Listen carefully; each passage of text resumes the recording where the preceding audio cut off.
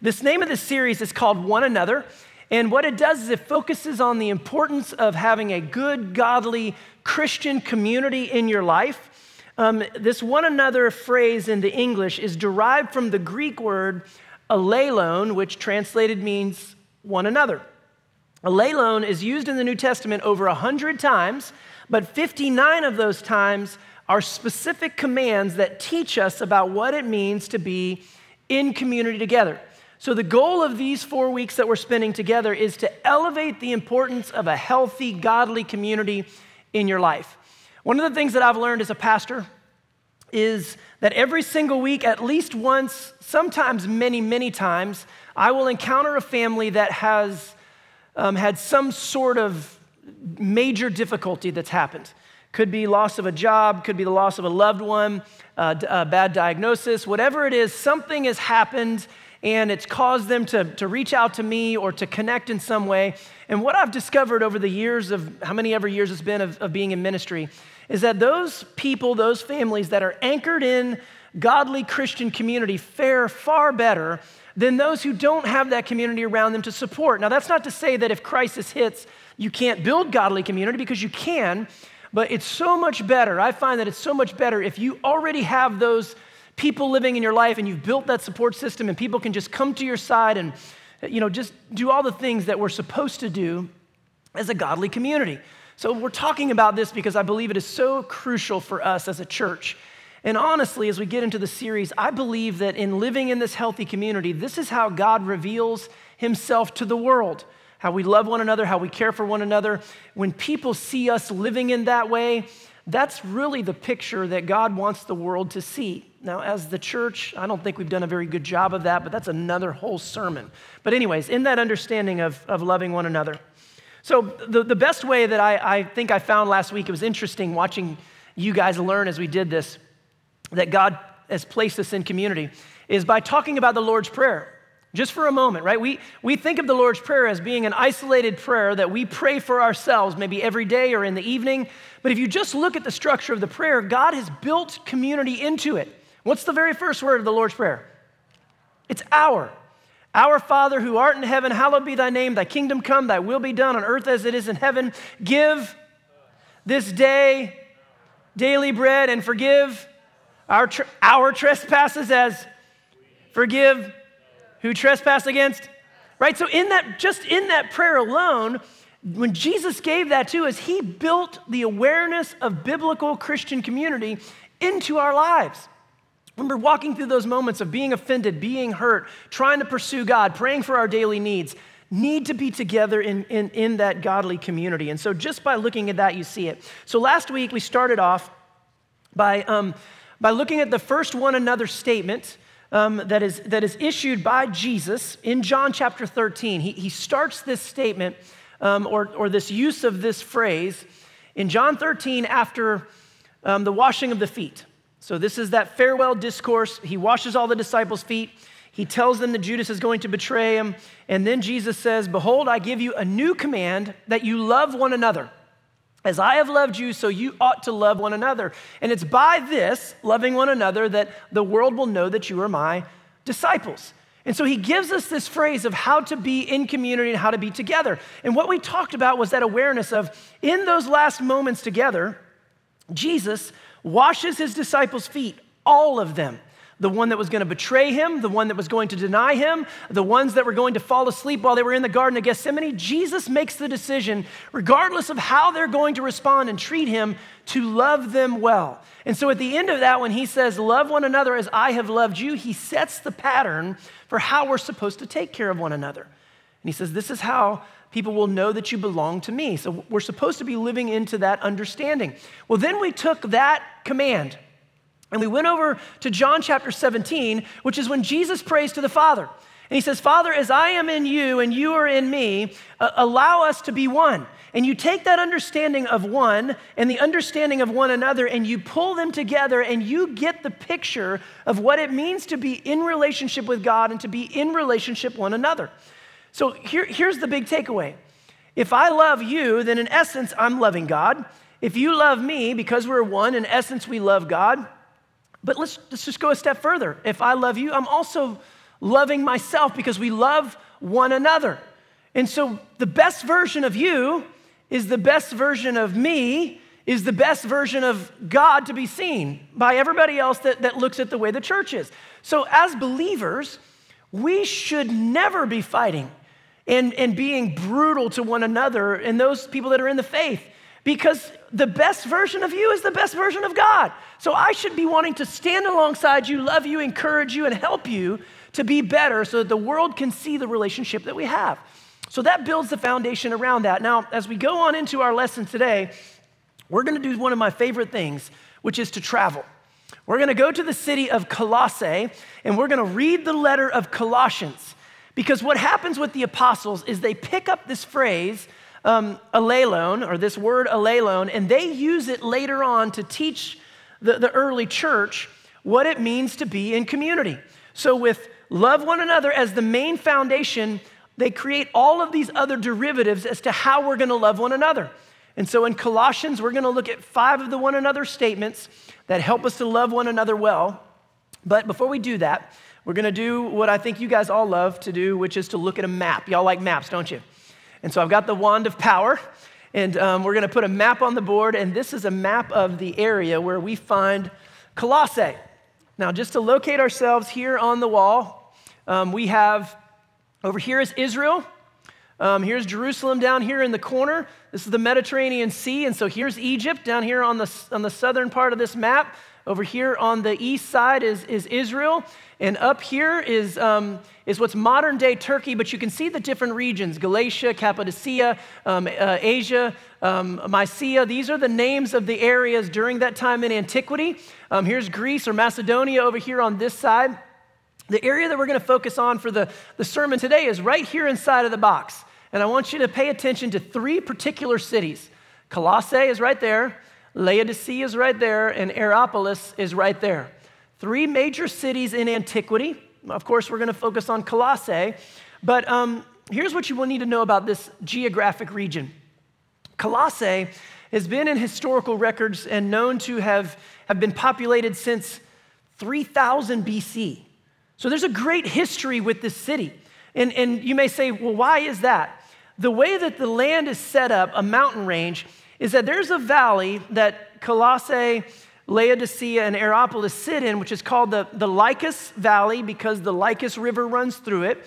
And so if you were an emperor or you had a nation and you wanted to move your troops from one place to the other or from here to here, you had to come down through this mountain range and navigate through this area. And so when you get to 481 BC, you guys have heard of Xerxes. He's moving the Persian army over to go attack Greece. And this is where you get the movie 300. The Spartans that hold the pass as long as they can so Athens can be evacuated and they save the whole navy. Well, as Xerxes is moving across this region, he comes up to this area and they settle down here for just a brief amount of time to restore, to rebuild. And he makes mention in 481 BC of Colossae. And he says Colossae is a great city. So we have our city that has this letter early on in history as being a prominent place.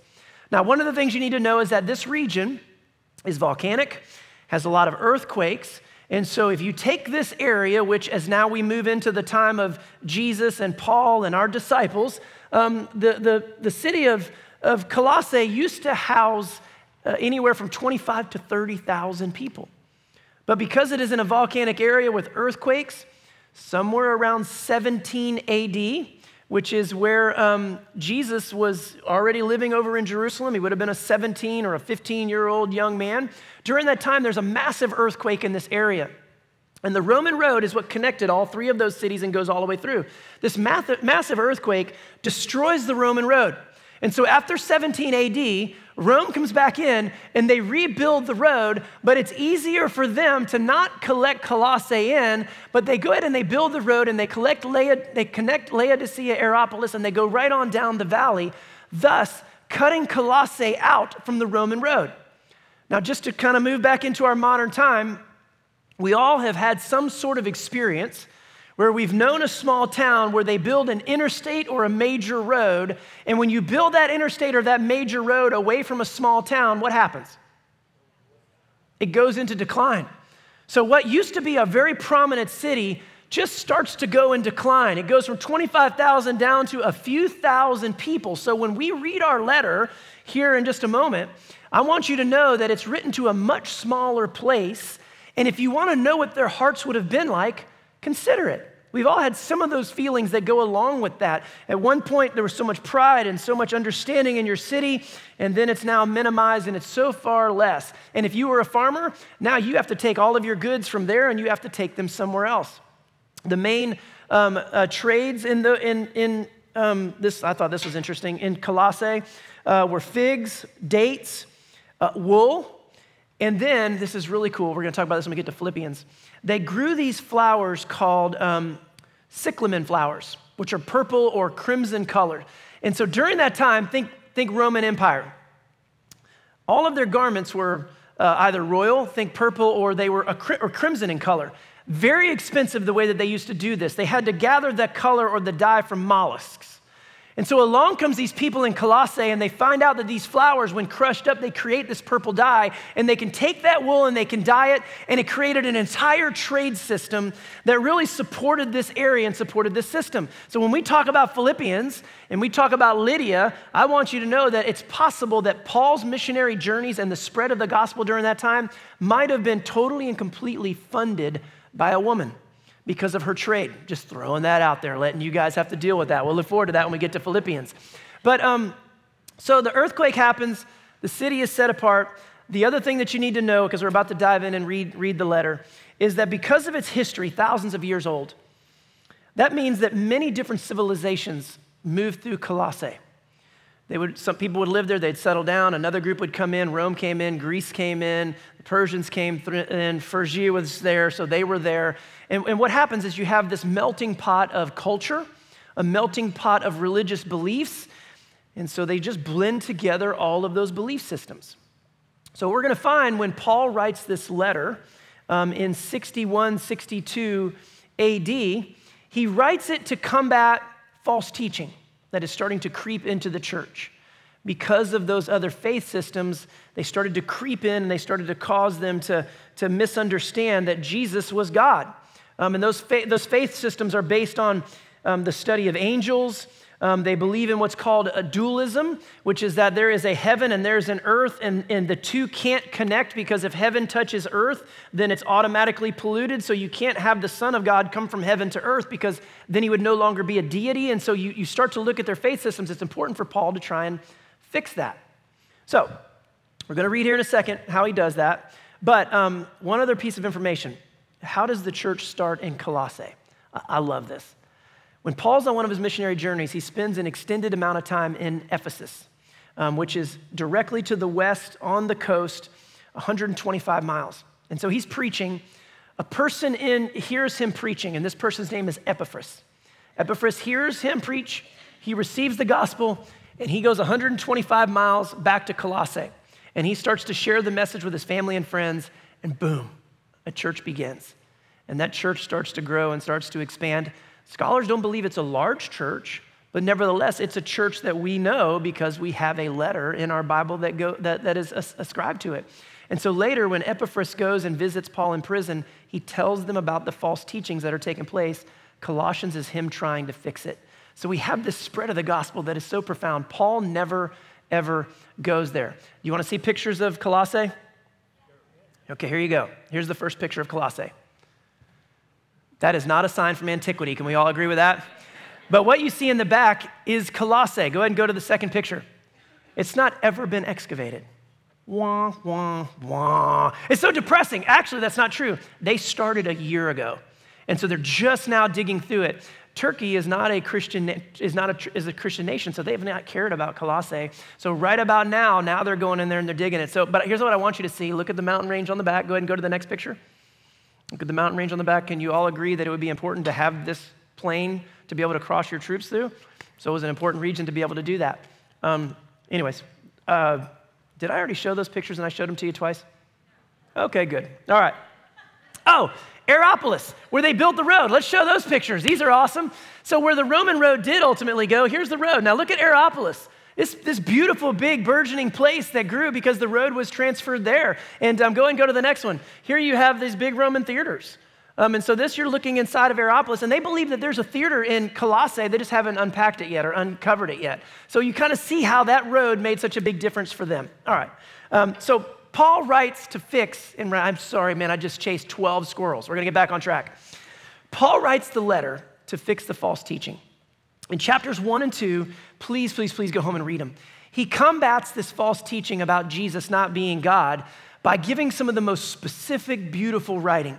That Jesus is the firstborn among all creation, and that he is supreme, he is all, he's in all, he was there in the very beginning. Go look at it because it'll really build your faith in understanding the supremacy of Christ. But then as you get to the end of chapter 2, he opens up this topic about false teaching. That if you believe that Christ is supreme, don't let false teachers come in and take you off track. Continue to believe that Christ is supreme. Hold on to that teaching. Then you get to chapter 3. This is where all of our one another statements are, and this is where he talks about biblical community. We're going to unpack that in a second. And then chapter 4, true to form with Paul, pleasantries. He talks about Aristarchus, Tychicus, Onesimus, all those funny isses, and he talks about all those people and all of their work in the kingdom and ties that whole sermon up with a nice, neat bow, and he sends them off with the letter. So what we're going to do today is we're going to start in chapter 3. We're going to read verses 1 through 17, and let's talk about these one another statements and see what Paul is teaching us about biblical community. Here we go. So Colossians chapter 3 starts off with a single word, and that single word is so. Everybody say so. So my wife, who's sitting on the front row, so I'm acutely aware that I'm about to get in trouble. She likes to give me lots of information when she needs me to do something. Guys, you ever just want the facts? Anybody ever just want the facts? Right? So like she'll start in the information and about 2 sentences in, I don't hear anything else until I hear the word so. So when I hear the word so, I'm like, okay, now I need to pay attention because I'm going to find out next exactly what I'm supposed to do. So that's when I lock in. That is precisely what Paul does here, which means he draws in the awareness in chapter 2. Am I still okay? You good? Okay, good. Draws in the awareness of chapter 2 and connects it to chapter 3. And so what he says basically is that Christ is supreme. So don't let these other false teachings teach you something different or take it away from you. So if you believe that Christ is supreme, if you have been raised with Christ, seek the things that are above where Christ is seated at the right hand of God. Set your minds on things that are above, not on things that are on earth. For you have died and your life is hidden with Christ in God. When Christ, who is your life, is revealed, then you also will be revealed with him in glory. Now, I'm just blown away when I read this because it so parallels what we talked about last week. So when Jesus says, Father, I am in you, you are in me, so I pray that they would be in us, talks about that awareness of being one. And the understanding is not that we would all be the same as in homogeneous, but we would all be one in our mission, in our heart, and in our connection to the living God and the purpose that he's given us in life. So when he starts in verses 1 and 2 and says, set your mind on things that are above, this is exactly what he's talking about. Get your focus right. Put your heart on those things that they're supposed to be on. He's starting to deal with us as individuals and bring us to a good, healthy place. And he says, but not on things that are here on earth. For you have died and your life is hidden. As you are in me and as I am in you, make us one. Our lives are hidden in Christ. What this means is not my will, but thy will be done. So we are hidden in the life of Christ. So verses 1 through 4 is almost verbatim what we talked about last week. That Paul is saying, set your mind on things that are above. Be in that one mindset. And then verse 5, he says, put to death, therefore. So get your mind on things above. And then he says, put to death. Now, I love when two messages come together, but do you remember last week we were talking about Christ being glorified? And in the Gospel of John, what he means when he says he will be glorified. For John, Jesus was glorified in 3 ways, because to be glorified means to be lifted up. He was glorified in his death because he was lifted up on a cross. He was glorified in his resurrection because he was lifted up, and he was glorified in his ascension because he's lifted up and he goes to the Father. So Jesus says in his prayer, he says, I take that glory that I've received, and now I give it to you. And you can read that and you can wonder, well, is he just going to give us the glory for the death that he suffered? And the truth is, no, That's there, but the understanding is that we are invited to live as Christ, to say, not my will, but thy will be done. And so we participate in the laying down of our lives. So this put to death is an understanding of getting rid of the garbage that's in our life that isn't supposed to be there. And the first list that he gives us are those big, core, not godly things that really define and drive our actions in life. So listen to this list. Put to death, therefore, whatever in you is earthly: fornication, impurity, passion, evil desire, and greed, which is idolatry. On account of these, the wrath of God is coming on those who are disobedient. These are the ways you also once followed when you were living that life. So he says you have to put those things to death. This is about you. If you have been raised with Christ, got to get rid of that garbage that's in your life. Then he transitions into verse 8 to take it one step further. He says, but now you must get rid of all such things: anger, wrath, malice, slander, and abusive language from your mouth. So get rid of those big, core, ugly things. And now he's going to talk about our interaction, our anger, our slander. This is the way we treat one another. This is how those big, core, gross things show up in our lives. They make us mad, they make us slander, they make us tear other people down. So get rid of the big chunks and now start to adjust the way that you live and the way that it hits life. And then we get our first one another statement, verse 9. He says, do not lie to one another, seeing that you have stripped off the old. It's important for you to know that he's using garment terminology. So remember, Colossae worked in textiles. So strip off the old. He's going to talk about clothing. Strip off the old self with its practices and have clothed yourself with the new self, which is being renewed in knowledge according to the image of its creator. And so he says, do not lie to one another. Now you can read that and you might think to yourself, he's specifically talking about not telling, or don't tell half-truths or don't tell a mistruth. But in context, what he's saying is, do not lie. Don't say that you're a believer and that your heart has been raised and then live in a different way. So this is talking about hypocrisy, saying that you're a believer and then not living into that. He says, do not lie. Take that garment off and put the new garment on. You're a new creation fashioned in the image of the Creator. He even gives us the picture of what we're supposed to look like. That makes sense to everybody? So now he's bringing it all full circle. So the first one another statement has to do with the gut check of let's be authentic to what we believe. If we believe in Jesus, let's allow that to be the case in how we live in life. Verse 11, he says, in that renewal, so in that transformation, if you're going to be a believer, then you need to know that your life needs to be transformed. In that renewal, there is no longer Greek and Jew, circumcised and uncircumcised, barbarian, Scythian, slave and free, but Christ is all and in all. So this is awesome because we're back to that one terminology. So if you're a believer and you have put the old off and you've put the new on, then you are together. There's no Jew or Greek or Gentile or Scythian. We're all together as one. That's a beautiful melting pot message for Colossae. Can we all agree? I mean, it's just powerful how he presents that.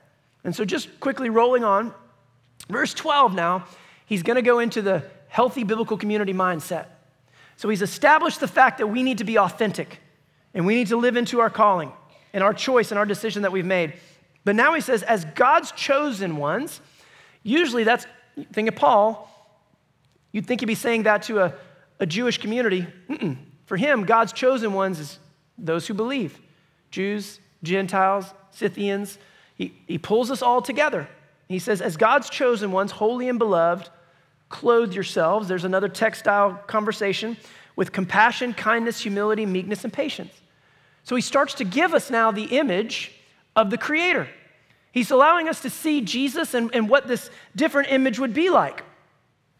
But then we get to our next two one another statements. Verse 13, bear with one another, and if anyone has a complaint against another, forgive each other or forgive one another, just as the Lord has forgiven you, so you also must forgive. Here's what I love about this. Paul creates a community where we are being compassionate, kind, humble, meek, and patient. But he knows that when you find yourself in any community, offense is going to happen. Amen? There's always people inside of a community that are going to offend somebody else. I've done it myself. Some of y'all will just keep on moving. You get the point. So he's built in this one another statement that allows us to deal with broken hearts, offenses, being hurt. Pretty powerful as he kind of instructs this. So that one another statement is teaching us what it means to be a healthy community. And then he goes on in verse 14 and he gives us back the original statement. Above all, clothe yourselves with love. Love one another as I've loved you. To me, that is the baseline one another statement, that we're going to love each other. All these others are derivatives of that love. He said, which binds everything together in perfect harmony. And let the peace of Christ rule in your hearts, to which indeed you were called in the one body, and be thankful. But look at verse 16. Now he shifts.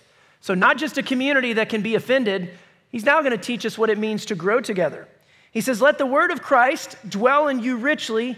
Teach and admonish one another. Teach and admonish one another. Those are our next two one another statements. The word teach means to dictate or to instruct.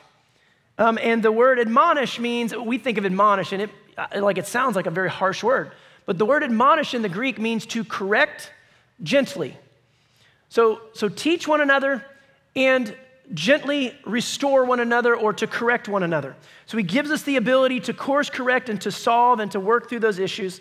And look at here. He says, teach and admonish one another in all wisdom, and with gratitude in your hearts, sing psalms, hymns, spiritual songs to God. That talks about the community, but the phrase in all wisdom. Wisdom is a general word. I'd like to look at that and go, he's talking about teaching the word of God. He is, but he's also talking about all wisdom. That means teach and admonish everyone in all sorts of ways in life that can help out the biblical community. Verse 17, and whatever you do in word or deed, do everything in the name of the Lord Jesus Christ, or Lord Jesus, giving thanks to God the Father through him. Then he goes on in a chapter, then he mentions wives, husbands, children, slaves, masters, and then he brings out and closes out the book by writing all the pleasantries and seals off the letter to the Colossians. So you see this design that he gives us for biblical community. And so as I sit and I think about the challenge that they were facing, which is false teaching, people coming into the church, giving a false narrative that is taking them off of sound theology, sound doctrine. When I think about that and I think about what Paul has done in these one another statements, I think there's a powerful truth for us to be able to garner today. And here's what I would say, is that in these one another statements, I honestly believe that Paul's solution to dealing with false teaching is to surround ourselves or to have in our lives a healthy, godly community. Now, I say healthy, godly community. That word healthy, I put on the front of that because I think we've experienced godly communities that aren't healthy. But I think for Paul, if he's thinking about combating false teaching, for him, when I look at this letter to the Colossians, he puts so much emphasis on how we govern and how we live together that I think for him, if you have a healthy, godly community, then I honestly believe it will combat and deal with false teaching. So let's talk through these 5 one another statements. Let's talk through them. So the first one is to not lie to one another. So he's talking about living your authentic self, not your authentic self. He's talking about truly being a believer. And this is the best way that I can say this and the way that I think it makes most sense. I wish that in the body of Christ, people who say that they are believers in Jesus would act like believers in Jesus. Now just think about that. Is that hard to understand? Don't we all wish that people who said, this is rocket science, I believe in Jesus, would act like a believer in Jesus, okay? But you got the point, right? So what he's saying is, if you say that, let's don't lie to one another, do it. You should expect to have to be transformed. You should expect to have to live differently in your life. There are things that you're gonna have to quit doing if you say that you're a believer. That first one another statement is don't lie to one another, be true to the belief and the decision that you've made in your life. So everybody got that? So the first one another statement is about being healthy yourself, not trying to live a dual life where you've got a foot in both worlds. If you believe in Jesus, live according to what you know to be true. The second two are the bear with one another and forgive one another. So he creates this community, he puts us in community where we are all God's chosen ones, and he starts off by saying, being clothed with compassion, kindness, humility, meekness, and patience. Sounds like the happiest, nicest people on the world. And then offense comes along. What do? He says you bear with one another when somebody offends, and you forgive each other. And so I'll just say this. When an offense occurs, who has the ability to forgive that offense? The person who's offended, right, is the person who has the ability to forgive the offense. So what do you do in a society like ours today where we've made a living off of being offended? And we carry it as a badge, and we're known more for the things that we're against than the things that we're for. And so it's powerful for me when I look at this because he's teaching us inside of a biblical community to not be that way. That there is a course and a process by which we need to work through some of our difficulties and some of our differences. So he builds that into godly community. And so if you just stop there, you're missing probably the most important part. A community that's compassionate and kind and humble and meek, and they bear with one another, they forgive one another. Sounds like a community that you could go in and just run right all over them.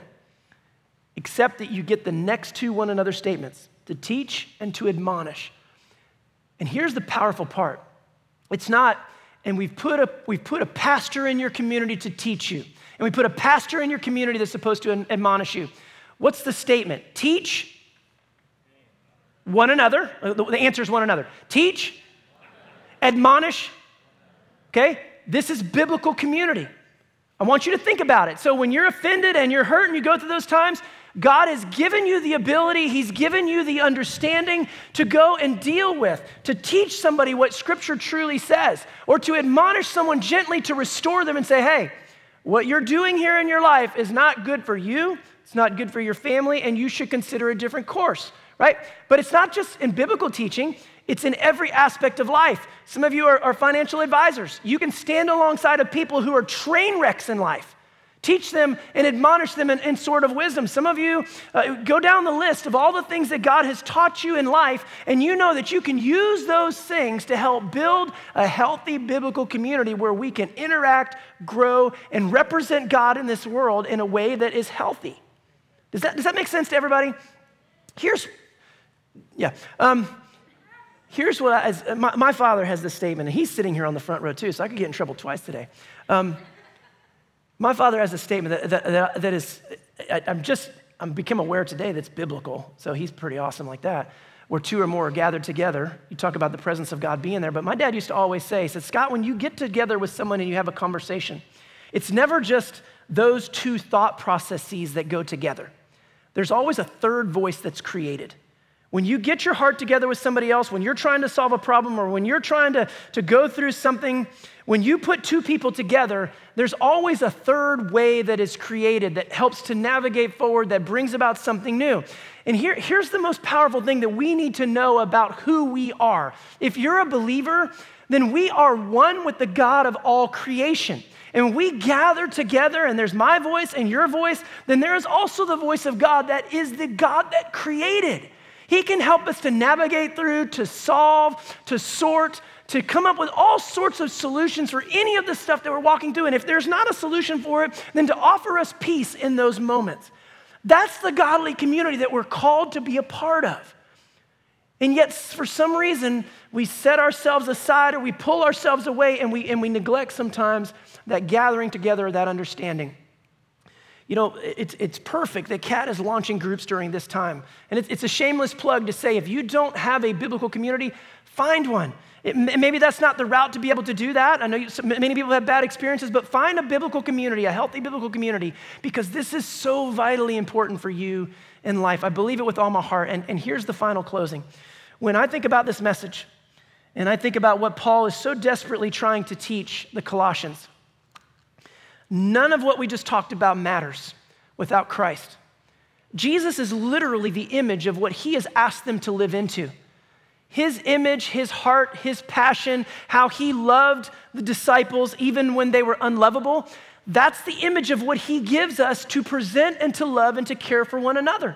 And so if you're here today and you're not a believer, I want to offer you an opportunity to open up your heart to become a part of the greatest story that's ever been unfolding.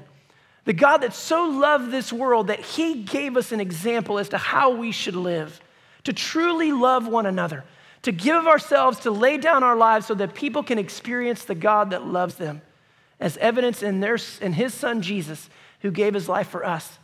And today you can make a decision to open up your heart and believe in Jesus. It's the way to experience eternal life. It's a way to experience life here and now. That eternal life does not start after death. It starts today. Open up your heart and believe in Jesus, and it'll start to transform your life today. And I pray that you'll do that. Will you pray with me? Heavenly Father, we love you.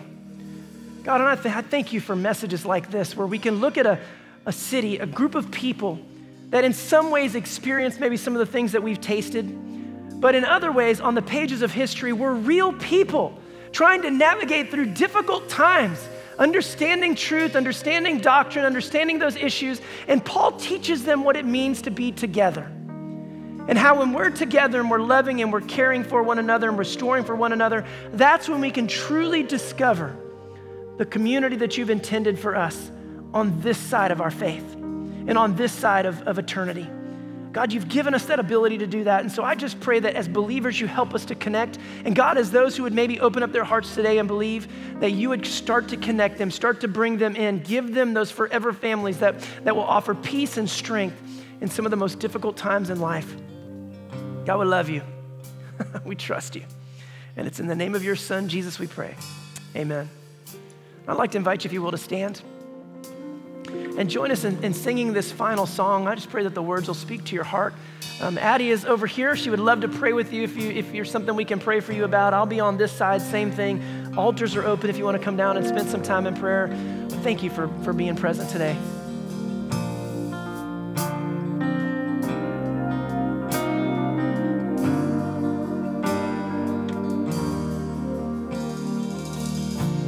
I've carried a burden for too long on my own.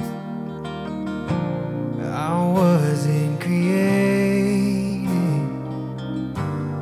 to bear it alone.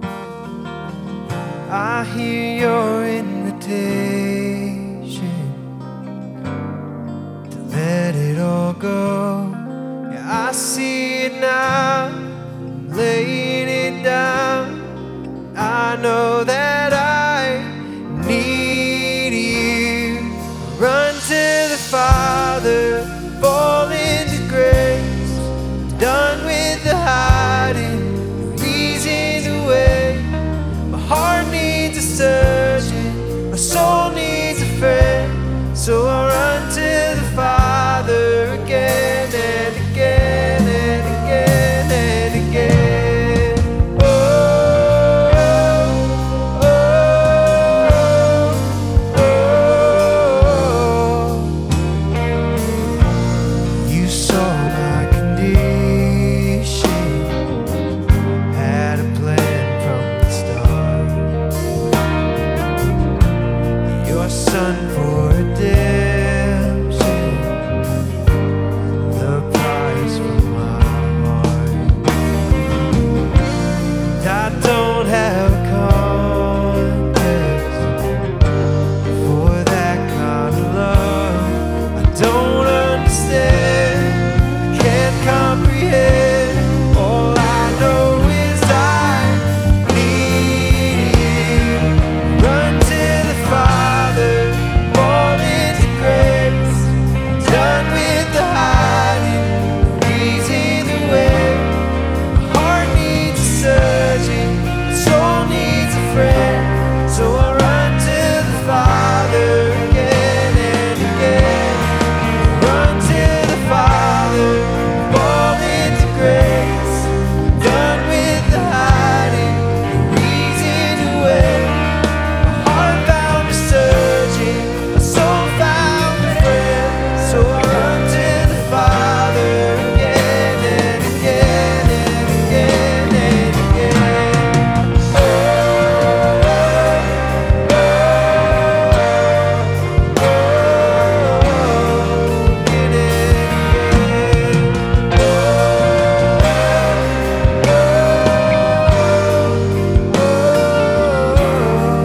again and again.